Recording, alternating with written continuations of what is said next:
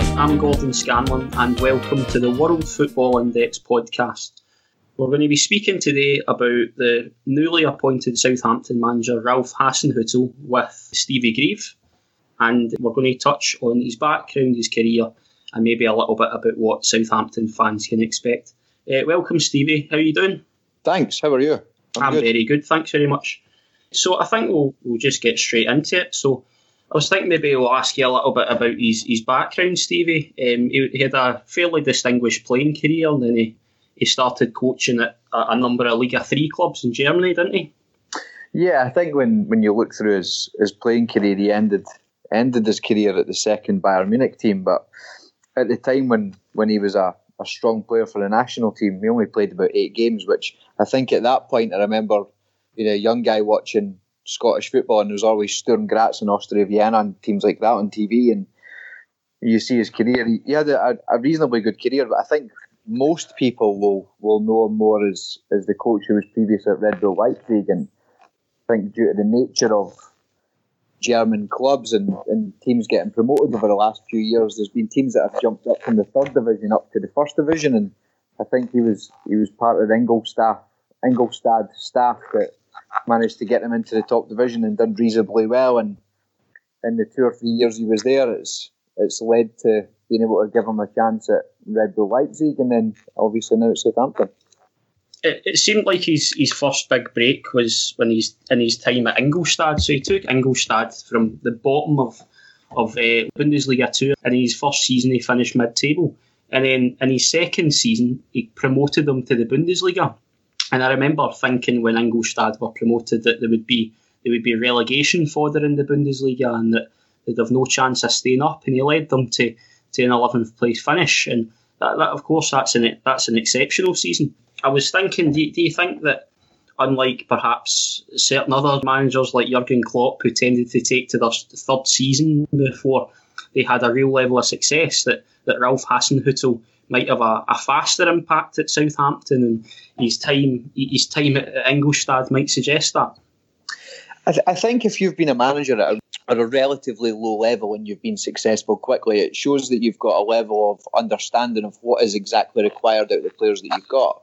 You can't just instantly go and solve the problem by buying new players. He's looked at the staff, looked at the players and went, how do we play this way? And when you look at Ingolstadt going from where they were when he took over to being a mid-table team in the Bundesliga when he left, he's maybe looked at that and went, I don't know if I can continue to work miracles anymore, and then you leave. So given that Southampton have actually got a reasonably good squad, they've been vastly underperforming for the best part of a year.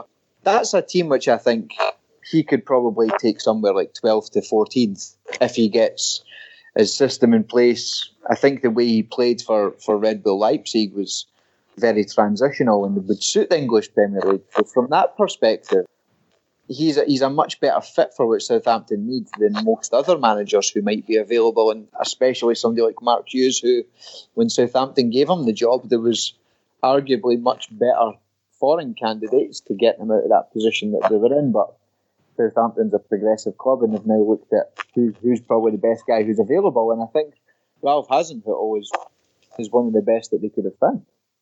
So, touching on that now, he came into an RB Leipzig club that had already kind of formed its philosophy, and it was now coming into the Bundesliga, and they looked about and they saw the success that he'd had at Ingolstadt and all of the excellent attributes that he has. Can you tell me maybe a little bit about what RB Leipzig were in 2016? Obviously, now they're an established club and we'll know most of their players, but coming into the Bundesliga in 2016 when Ralph Hasenhüttl took the job, they weren't just as established.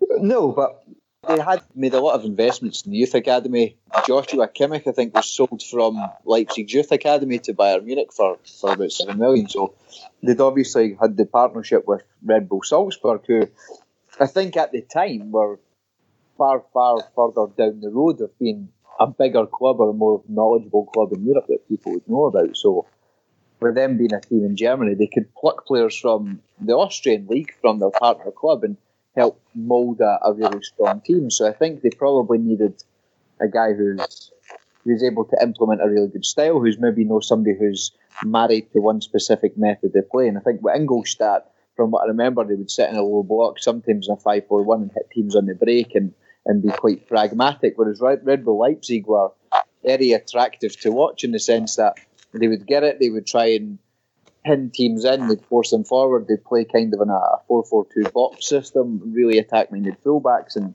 obviously guys like Naby Keita developed really well, Emil Forsberg, Yusuf Poulsen. So this is a guy who, it looks like he's not quite married to a system, but Red Bull Leipzig at that time, I don't know how much was expected of them, but I remember early on in that season, Oliver Burke came on and set up a goal for Leipzig to beat Borussia Dortmund, which probably made everybody more alert to them rather than going, well, we don't know what's going to happen here, but he took them to a point where they were looking very dangerous really early on when he took them over.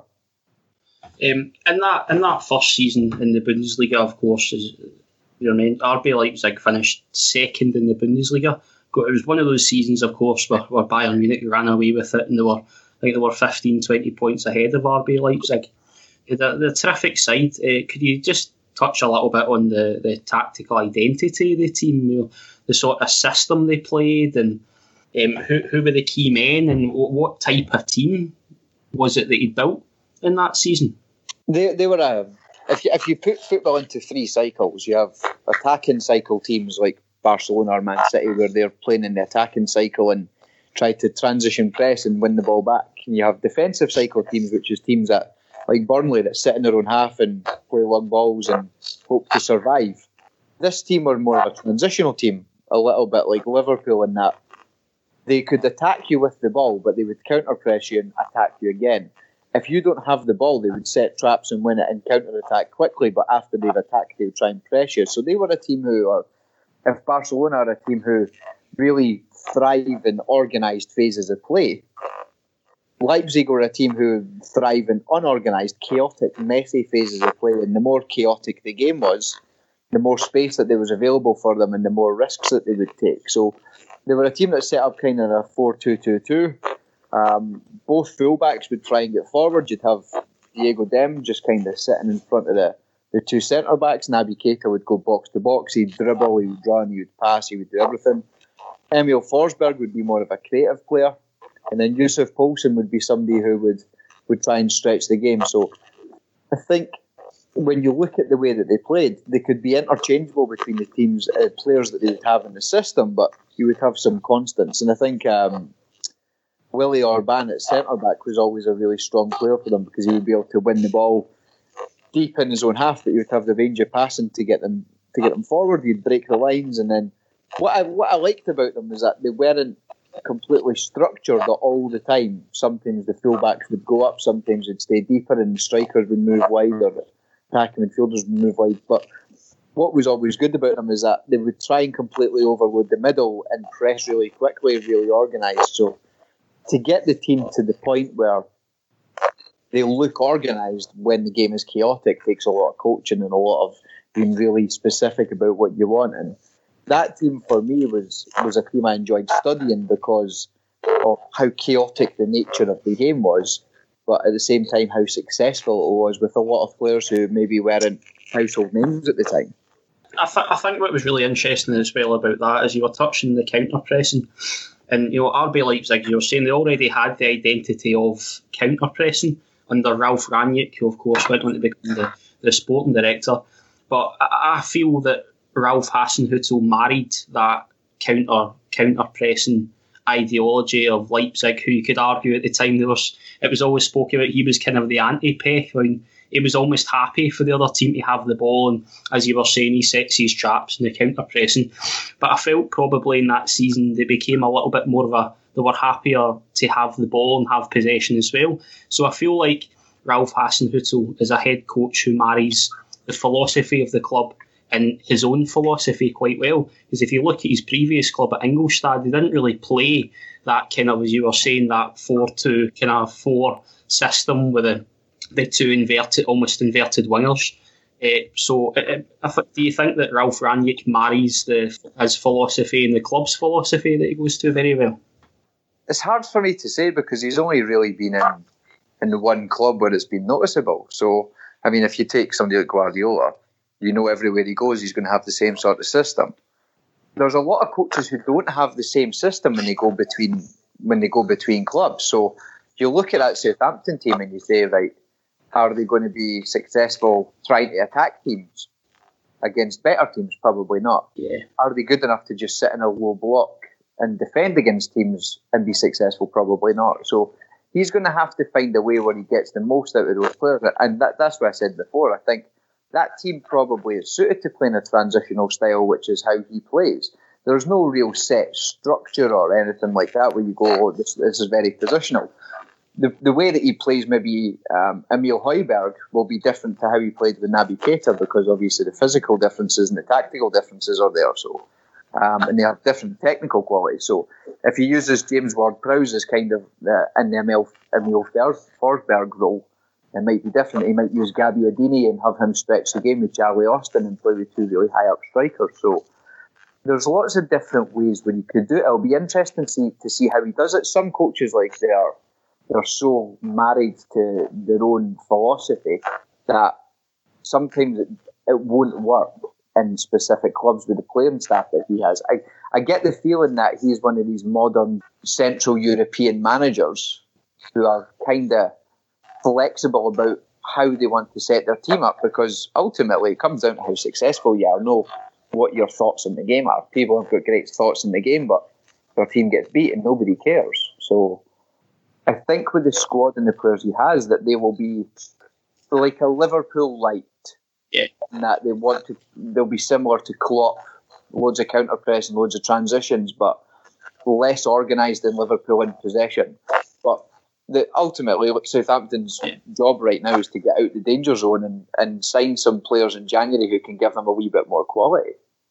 Ideally somebody who can get them a couple of goals, and somebody who's going to play centre back and defend the box against the better teams, which, you know, they've obviously lost in the last few years, and Sadio Mane and Van Dijk going to Liverpool. Speaking about his success at Leipzig, in his first season, of course, he had that tremendous season where they finished second in the league. In the second season, it wasn't just as successful, and they ended up, there was the last day shootout. It was about 6 different teams, and they could have qualified for the Champions League or finished outside the European spots altogether. They ended up finishing 6th place, and you could see the big difference was that I think they conceded an extra 14 league goals or something, and they just didn't quite reach those heights. Do you think perhaps the reasoning for that was playing Champions League football and having more depth to it, or do you think there was deeper reasons to probably not having the same level of success in his second season? I think maybe in the first season they overperformed. So maybe if they finished 5th the first season, people would go, well, 6th isn't so bad. But if you overperform drastically by finishing 2nd, people say, oh, 6th is a disaster. So the context and the perception of what you did the season before is going to be a reference point to how you view the second season. So because they overperformed, maybe the second year's a disaster. But the Bundesliga is one of the most competitive leagues in the world. Sometimes you're going to have really strong teams finishing 7th or 8th. Sometimes you've got surprise teams coming through. Like that year, I think, was the year where Thomas Tuchel had just taken over from Jurgen Klopp, and he's still implementing this style. So, and then they managed to compete a little bit more the second season. So it's like you have a couple of underperforming teams which give you that opportunity to finish higher, and then you overperform. So I think that the Bundesliga is one of those leagues where you can finish 2nd one year, finish 6th the next year, nobody will blink an eye. It's the same with the English Premier League. Like Tottenham can finish 2nd one year and then 6th the next. It can happen in any league. So there's maybe things that went on behind the scenes that nobody knows about other than the manager and the sporting director and the staff or some of the players. But you have, in the second season, loads of other factors like Bayer Leverkusen being stronger, Borussia Dortmund getting better. So it's one of those things where you can't take it as it being a failure, because a failure would be relegated, a failure would be 15th. Whereas they still came 6th, they still ended up in Europe, and now more people around the world know who Red Bull Leipzig are. So I think a big part of that is the coach. Yeah. Moving on now, so he had 2 excellent seasons at Leipzig. He left Leipzig at the end of that season. Ralf Rangnick took charge of that again. Of course, now he's just recently become the Southampton manager. Now, do you think that he's taken the Southampton job to put himself in the shop window and perhaps do what Mauricio Pochettino did and he's ended up now at Tottenham Hotspur? Or do you think that he can really achieve something special at Southampton? For many managers, it's a stepping stone. Do you want to work in a different league? Is it a good club? Is it a good scenario? I remember doing Champions League with Steve Coppell and asking him about job selection being an important thing, and he said, if you will look at 92 clubs in England, there are maybe 20 jobs you want, 72 that you definitely don't want. And within the 22 clubs, there's maybe 5 or 6 which are only available every few years. If you look at the English Premier League right now, is Southampton a team who should be in the bottom 3 and should be getting relegated? My argument would be no. So do you hold off for a bigger team than Southampton who've got a lot of potential, or do you let Southampton pass you by and maybe go to a Newcastle, which we all know hasn't got the best situation behind the scenes and Rafa Benitez is struggling? Or do you wait for a Brighton or a Huddersfield, a team which don't have the biggest potential to challenge to get into Europe? We know Southampton have got that potential because they've shown it, and they've got a highly functioning youth academy which can supplement the first team. So Southampton's one of those small group of clubs in the English Premier League which might be available who have got a lot of potential, like maybe a Watford did for Marco Silva or a Hull did for Marco Silva. So for him, it's, I can take over this team, do a good job, and maybe a bigger team will take me. Whereas Southampton are, in my opinion, one of the top 10 teams in England anyway. If he does really well, is he going to go to a Man United? Probably not, but is he potentially maybe going to go to Tottenham if Pochettino was to go to Real Madrid or somewhere like that? Possibly. So you're maybe looking at it going, Southampton top 10, do well, break into the top 5, or maybe go back to Germany and take over a Leverkusen or a Dortmund or someone like that further down the line. So there's many, many reasons why somebody would want to take over a job, but Southampton's an attractive one. For me, it's much more attractive than a team where you feel like you're going to struggle, or it's a specific location geographically where it's going to be difficult to find players who want to go there. Southampton's, from what I'm aware, is a nice city and it's close enough to London that it's attractive for international players. So there's many reasons why he would be attracted to that, but football coaches aren't really motivated by just taking over a team and coaching for the sake of it. Coaches want to be successful, and I think Southampton is one of those clubs where being a success is something which is realistic, and maybe next year maybe they target an FA Cup place and getting back into the top 8, that sort of thing. So for him, if he does well, then there's obviously the stepping stone to something bigger. I think it's really interesting as well. I think if you look at the structure of the Premier League just now and over the last couple of seasons, you've pretty much got that top 6 or top 7. But if you look beyond that, there's not really been anything between the teams placed, say, 7th or 8th to about 14th or 15th. And you've maybe got a basement of about 4 or 5 teams who've not got many points. In fact, you look last season, at one point, Marco Silva had Watford in 7th, and it was the best thing since sliced bread. But losing 2 games from that 7th position can get you down to 13th, 14th, and winning 2 games from 13th, 14th can put you into 7th. And it seems to me that if he comes in, his first job will be to get them away from that pack of bottom 5 and into that kind of middle pack. And once you're in that middle pack, you only need to go in a good run of form, and then you can establish yourself in the higher positions in the top end of the table. Yeah, I would agree with that, and I think leagues like the English Premier League, where you can have a couple of bad results and drop down 6 places, but you have 2 good results and jump up 8 places. It's Marco Silva, I think, did a really good job at Hull, got the Watford job, did really good at Watford. It looked like he got his head turned, but he ended up at Everton anyway. So maybe Hasenhüttl will be in the same position now.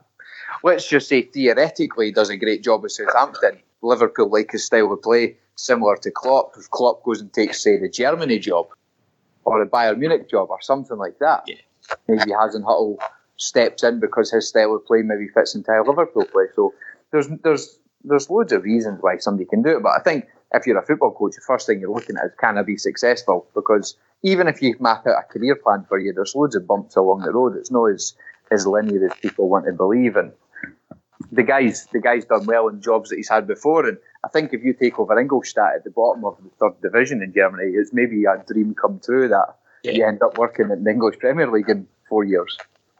So something that interests me is I look at the Southampton squad, and we spoke a little bit about the tactical identity at Leipzig earlier on, and I see Southampton players that I think he could reinvent into those roles. And Stuart Armstrong, for instance, has been in exceptional form in the last couple of games, and perhaps he could go into that inverted winger position. But they've also got the likes of Mario Lemina and Højbjerg, who are doing a terrific job in the middle of the field. Do you think that he's going to try and implement a similar style to Leipzig at Southampton? And if you do you think Southampton currently have the types of players that he would implement that system with? I think there'll be a lot of similarities, yeah. So if you take Mario Lemina and Pierre Højbjerg, they might be the two base sitting midfielders. Then you might have Armstrong as one of the front two attacking midfielders. Maybe James Ward-Prowse and Stuart Armstrong. You'd have a nice balance between creativity, set pieces and energy there. A bit of creativity in the sense that Ward-Prowse has got a lovely range of passing, and Stuart Armstrong's good at getting in the box and finishing attacks, which is obviously really important. And then if you take some of the strikers, I'm a fan of Charlie Austin because I like guys that get in the box and score goals. I'm not too fussed if you have 4 attacking midfielders or 4 central midfielders that the strikers go and link the game. I don't think there's a need for that. So between Gabbiadini and Austin, you've maybe got 2 guys who are going to try and stretch the game, and Cedric and Suarez and Ryan Bertrand as wing backs going down the outside and connecting with the midfielders and the attacking midfielders and able to get into the byline and put balls in the box. I think there's enough similarities between the composition of the squad between Southampton and Leipzig that he could implement the same sort of style with the same sort of intensity. What I would say is that you would probably need a wee bit more depth to replace guys like Lemina or Ward-Prowse or Pierre Højbjerg in central midfield, and I think you would probably need better backup for the fullbacks if they're going to play a really intense high pressing system, because we all know the English Premier League is really intense. So to do that, you need backups for some games because you're going to rest people or you're going to get injured or suspended. So it'll be interesting to see what he does in the transfer market, because they've done it early enough that he's going to have 3 weeks before the transfer window comes to quickly assess the squad on a day-to-day basis, because before he took the job, he'll have analysed that squad properly and found out everything to do with contracts, bonuses, people's personality types, who maybe is already unhappy in the squad and who might already be wanting to leave. So all of these things that you would want to know before the transfer window, they've given themselves enough time so that he can make quick decisions based on what do they need. And I think it will be really interesting to see in the next few weeks. Does he implement the same style of play at Leipzig? Because I think it's certainly possible. And which players does he identify to get in to help him do that? I loved watching RB Leipzig in the Bundesliga, especially that first season, that 16-17 season. And I loved watching Werner and Poulsen as a front two and the way they pressed and their sheer pace. And I think it was excellent. I think Danny Ings could do an excellent job up there. I wonder whether he'd look for someone, if he was going to go with that 2 system, where he'd look for someone who's of a similar athleticism as well, maybe to give you more running beyond as well, or maybe a different type, maybe a physical striker. But of course, Southampton have been playing the 3 in midfield, so it'll be interesting to see how he manages the midfield unit as such. I think one of the big things between the 2 seasons was maybe guys like Timo Werner were not unknown, but they weren't as famous as what they were after the first season. So you go into a game and you're like, oh, this guy's quite good and that guy's quite good. In the second season, people are going, this guy's amazing. Timo Werner's finishing ability, he can play on both sides, he can play through the middle.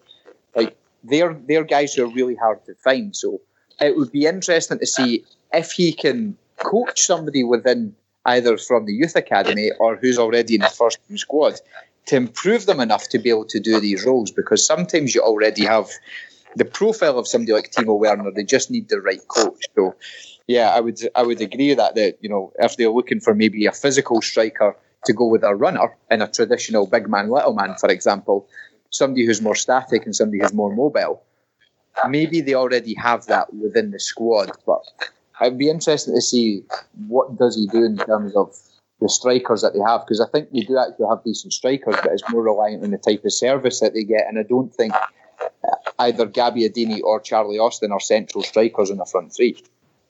I'm genuinely really excited to see how he does. Just wrapping up, I think probably the happiest thing I am is that we're not going round the managerial merry-go-round again, and Alan Pardew's got another job of that type. At least clubs like Southampton are looking to other markets, and I'm genuinely interested to see how Southampton will do over the next 6 months, of course. And as you said, 6 months down the line, he's got a better chance to recruit in a better window in July than the notoriously tough January transfer window.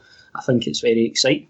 And just finishing up, Stevie, could you tell me a little bit about your tactical teacher programme? Yeah, we've been working on making an app. So just now we have kind of the first bunch of modules out. We've called it level 1, but it's not really a level 1. There's 4 modules. There's an introduction to using a base positional system. There's positional attacking concepts. We've got defending concepts and pressing systems, which is kind of the first module. It's about 180 slides in detail. There's videos, diagrams, images, explanations. There's tasks, because a lot of the best ways to learn is by actually having to think about stuff. So that's already been out since February. It's done really well. Loads of clubs around the world using it. Loads of coaches, a couple of federations. So that's been good. Feedback's been fantastic. I think most people who use it will find a big benefit to it.